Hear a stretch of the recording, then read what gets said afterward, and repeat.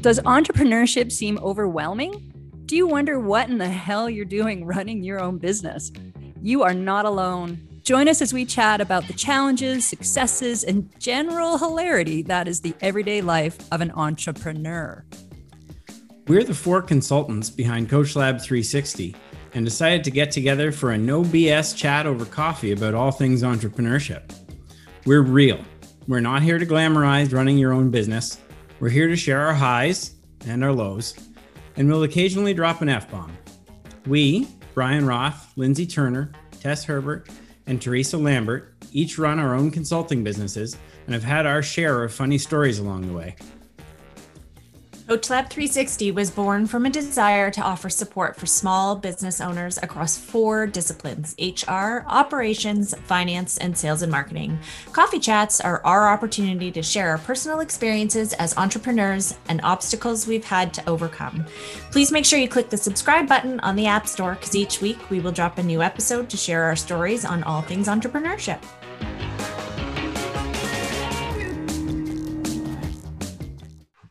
Hello and welcome to another episode of Coach Lab. Tess is killing herself laughing. I'm feisty beyond belief this morning, and who knows what you're going to get. We are going to talk about the return to work and returning to an office, not returning to an office, what companies are doing. I read something recently that was somebody looking to interview, and they were wondering if it was okay to ask in advance if the requirement was going to be full-time work. So many people have made major life decisions to move out of city centers because of COVID, which is great, provided things stay the same as they did in COVID. But what if you have to go back to an office? So I personally think that this is going to be table stakes moving forward. It will be a huge part of the hiring process and attracting talent to allow people to work from home, whether that be full-time or you come into the office 1 or 2 days a week with your team so that there is some face time, which I also think is super important. But I'm sure we all have opinions, so let's hear them. I know Tess is dying to talk about this. So I'm going to shut up and let Tess go, because I can tell she's like bursting to go. Well, just pre-recording, we touched on that whole thing. To me, still, I mean, HR is HR, but your numbers are everything. And the financial gain out of employers giving up workplaces in the last 18 months, they've literally stopped having a physical space to go to, and they're saving money on the leases, or they've even sold their space, whatever that is. So is that what they want? Does a company now, is their business plan moving forward having a 100% remote workforce? But that's the whole thing. I don't disagree with Lindsay, is that I think people do want to go back and talk to someone, in the desk next door or whatever it is, or at least have a meeting together instead of on a screen. And so I think there's multiple levels to it, as in just mental health alone could help people go back. But like I said, there's some employers who gave up their space. Are they going to reclaim it? Are they going to go find a smaller space? I don't know. And I agree with you. The hiring process, I think, is going to be interesting, because there are some people now so set up at home, they've invested. They've either gotten a new house or whatever it is so that they have a workspace at home. So many layers. I don't know. What's the best thing? I think there's going to be a very broad spectrum of what businesses do. I mean, you're always going to have some traditionalists that just can't give up what they've got from office space, or give up the mindset that everybody has to be there.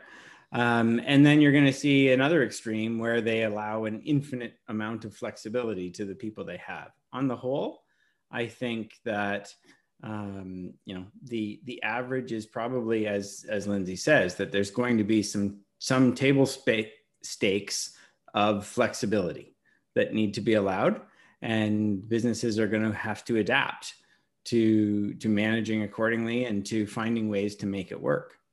And why wouldn't they, right? Like, the argument before COVID was always, oh, well, we don't know, people won't work as hard, we won't get as much done. And everybody's proven that not to be the case in most instances. For me personally, if I was working corporately in an office, I would be dreading going back. Like, I part of the reason I work for myself is I just like to work from home. I'm comfortable. I get more done. I don't want to go somewhere every day. So, there's people like that, but then there's also people who are dying to get back into an office environment. So I think you have to offer both. And maybe it just becomes like a hot desk scenario. Like you definitely need less space unless you're going to mandate everyone back. But I mean, there's government agencies that aren't mandating anyone back. So if the government's doing it, I mean, they're not the most progressive of businesses. So they aren't.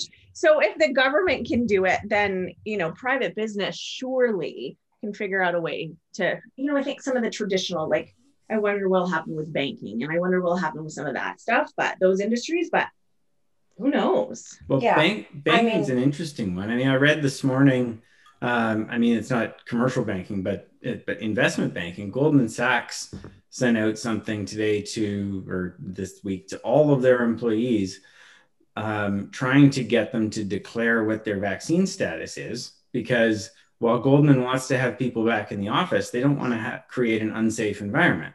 Yeah. So at the same time, they can't require that their people go out and get a vaccine. So they're trying to figure out who can come back safely and how do we set up our new office space accordingly. So what you're saying is that if you didn't get the vaccine, you can continue to work from home safely. I'm kidding. Okay. Just like pun intended though. I mean, seriously, right? Because really you're more at risk when you don't have the vaccine. But not changing the topic here, but I think that, let's talk about the convenience of this. Because I think for a lot of people, like, especially if you're living in cities and you're commuting for hours and hours every day, why would you want to go back and drive unless you really miss it, right? Or can there be models where maybe everybody's in the office 2 days a week and 3 days a week, everybody works from home where, there is that team community feeling. Yeah. But for so many businesses, like at large, people are flexible, like even banks, like I just like renewed my mortgage and literally I could do it like emailing and then signing e-documents where before that was possible, but I had to print them and sign them and scan them back. And like, right. Everyone had to have an original pen inked signature. Right. Hasn't that laborious? Changed, right? Yeah. And hasn't it changed so fast? Like, that's the thing to me. Like, what was the issue before where we couldn't possibly have it? And then suddenly COVID hits and within like 3 days, oh, well, we figured this out. Now you can just sign your documents online. Like I changed over my whole portfolio the other day and he's like, oh, well, we don't do it the way we used to anymore. Like you don't have to sign anything. I'm like, oh, right. Like it just comes in my email, like normal. Yeah. Like COVID has been so good for so many things like that. Like it's advanced us light years technologically and gotten us out of all the kind of old school stuff we were doing, which I think is it's so true. Things have switched for sure. And I think because that's the whole thing, I have been working from home for years and years before a pandemic ever hit, but it doesn't mean to say I actually like, I now can't, I always, this whole time during this last 18 months have said, no, I'm good. But all of a sudden I've started to realize, no, I actually want to go take my laptop, still be a solopreneur, but maybe sit in a coffee shop again or just have the one intro meeting with a client, because normally I would just have phone calls. Even that all changed. My whole life, my work was maybe an initial meeting. You introduce this, what are your needs? I'll get you a scope of work. And then from there, it's all phone calls and emails. Yeah. And we don't do that anymore, right? Like phone calls don't happen now. Now it's now they got to see you all the time. And I'm okay with that, except that I have to do my hair. But if you could see me, I did not do my hair this morning. But I think it's like in that way, it's kind of cool. But yes, like to work with clients you've never met in person or seen, or like to be able to go for lunch for that initial kind of kickoff meeting, those kinds of things I miss and I wish we could do. But I feel very connected because yes, I've worked from home like you, Tess, for a long time. And everything used to be on the phone. So I never saw anyone, where now I see people all day long. So yeah, I'm like the homebody though. Like I don't miss not having an event to go to all the time. Like, you know, got to go to this, got to go to that. That person's having like a happy hour in their office. You got to show up at, like, I don't miss any of that. I'm just so happy to be home. So maybe that's me. I don't, you're all like, mm-hmm. Teresa, your mic's not on, but you're not muted. Technical difficulties on our end. Can you hear me now? Yes. Oh, I was so strange. Anyways, my mic almost fell down and I accidentally muted it on my mic, which apparently I can do too. Look, technology always has new things in store for you. I was saying, I'm with you, Linz. Like, I totally get it. Like, I don't need to go meet people outside, because for me, it's the time and the convenience. Like, then I need to go drive and whistle really long, like at least 10 minutes, and park and then walk to the place, you know, and pay for parking and pay for coffee. And like, it's like, geez, like I've just wasted freaking 45 minutes, even in a tiny town, to meet somebody for an hour. And it's like, what's the point? Like, you know, every now and then, like, I'd rather, like, if it's client things, like, will I maybe meet a client that's local and I have a celebratory, like, dinner with them, or like we do something like fun, like I would do that. But like, I love being able to not have to waste my time getting from point A to point B. Like, honestly, why would I? So do you think this is now, without lacking a workspace to go to, then is that one of these big, like, that's the whole thing. That's an advantage for the individual, right? Like I said at the top of the show was, are there financial advantages to not having to pay for the office space anymore? But now there's individual, you know, ups about it's more efficiency. Is that all weighing itself into a better position without having to go back? That's the whole thing. That's still on the pro side of not having a workspace. Well, it's also balance, right? Because if you save yourself 2 hours of commuting, right? And if you have a family at home and if you have an office that you can make it work in, right? I know some people are like, get me the hell out of my house. Like, I'm losing it, right? Like, there's people that will be ready to go back to offices and will expect to go back because they weren't able to set themselves up. And then there's other people who had the luxury of having an office with a door that they can close and shut out, you know, the like family world for the day. But all of a sudden, you're at home, you can have lunch with your family. When you finish your day, you're home right away. Like, same in the morning, you have extra time. Like I actually think that this can really enhance people's lives. And it's interesting, quite a few months ago on my other podcast, Dissecting Success, we interviewed Sandy from Flip. And they've actually already had started before COVID to really rethink the way they worked. And they ended up, actually, as we were talking to her, she was sharing that they are going more and more remote anyways. And I thought that was really cool. But she was talking about the upside of the employees' balance, happiness, like all these things by being able to work remote. Yeah. Well, and I think you get the same amount of stuff because you're not taking 3 hours to go to a lunch meeting if you live in a city. It's, you know, like you get the same amount of work done in a much shorter time. So it's easier to have balance in your life. Do you find now then that's the whole thing, expectation on the side of a client equally? So that lunch meeting or whatever that was, there's that understanding that, you as the contractor, the entrepreneur with, you know, now we're not going to have that meeting.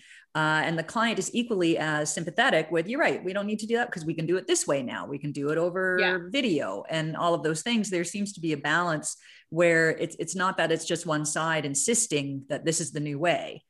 And there is that understanding. I don't think they want to do it either, right? Like, we've all realized that this is just as good. I mean, if someone asked to meet in person once COVID's over, of course I would. But why would we do that if we can just do this and have the exact same conversation? Like, it's like you're sitting in front of me.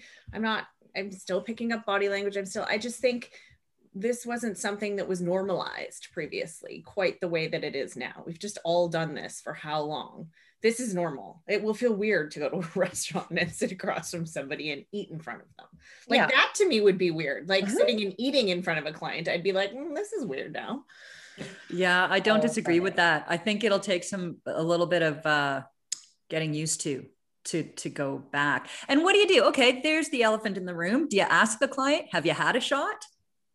No, Right? honestly, I'm gonna say this like here. That's what I And I mean. would Like, ask, this is like my call to everyone. Can we please stop sharing medical information? Can we please stop asking people? Because to be honest, I just think that's not right. Like, you wouldn't go up to someone and be like, oh, have you had your hepatitis shot?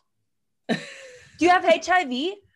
Oh, do you have any disease I could get? Or did you get a vaccine for that? Because if you do, then I don't really want to see you in person, because that would be kind of awkward, because you could potentially give it to me, but maybe not.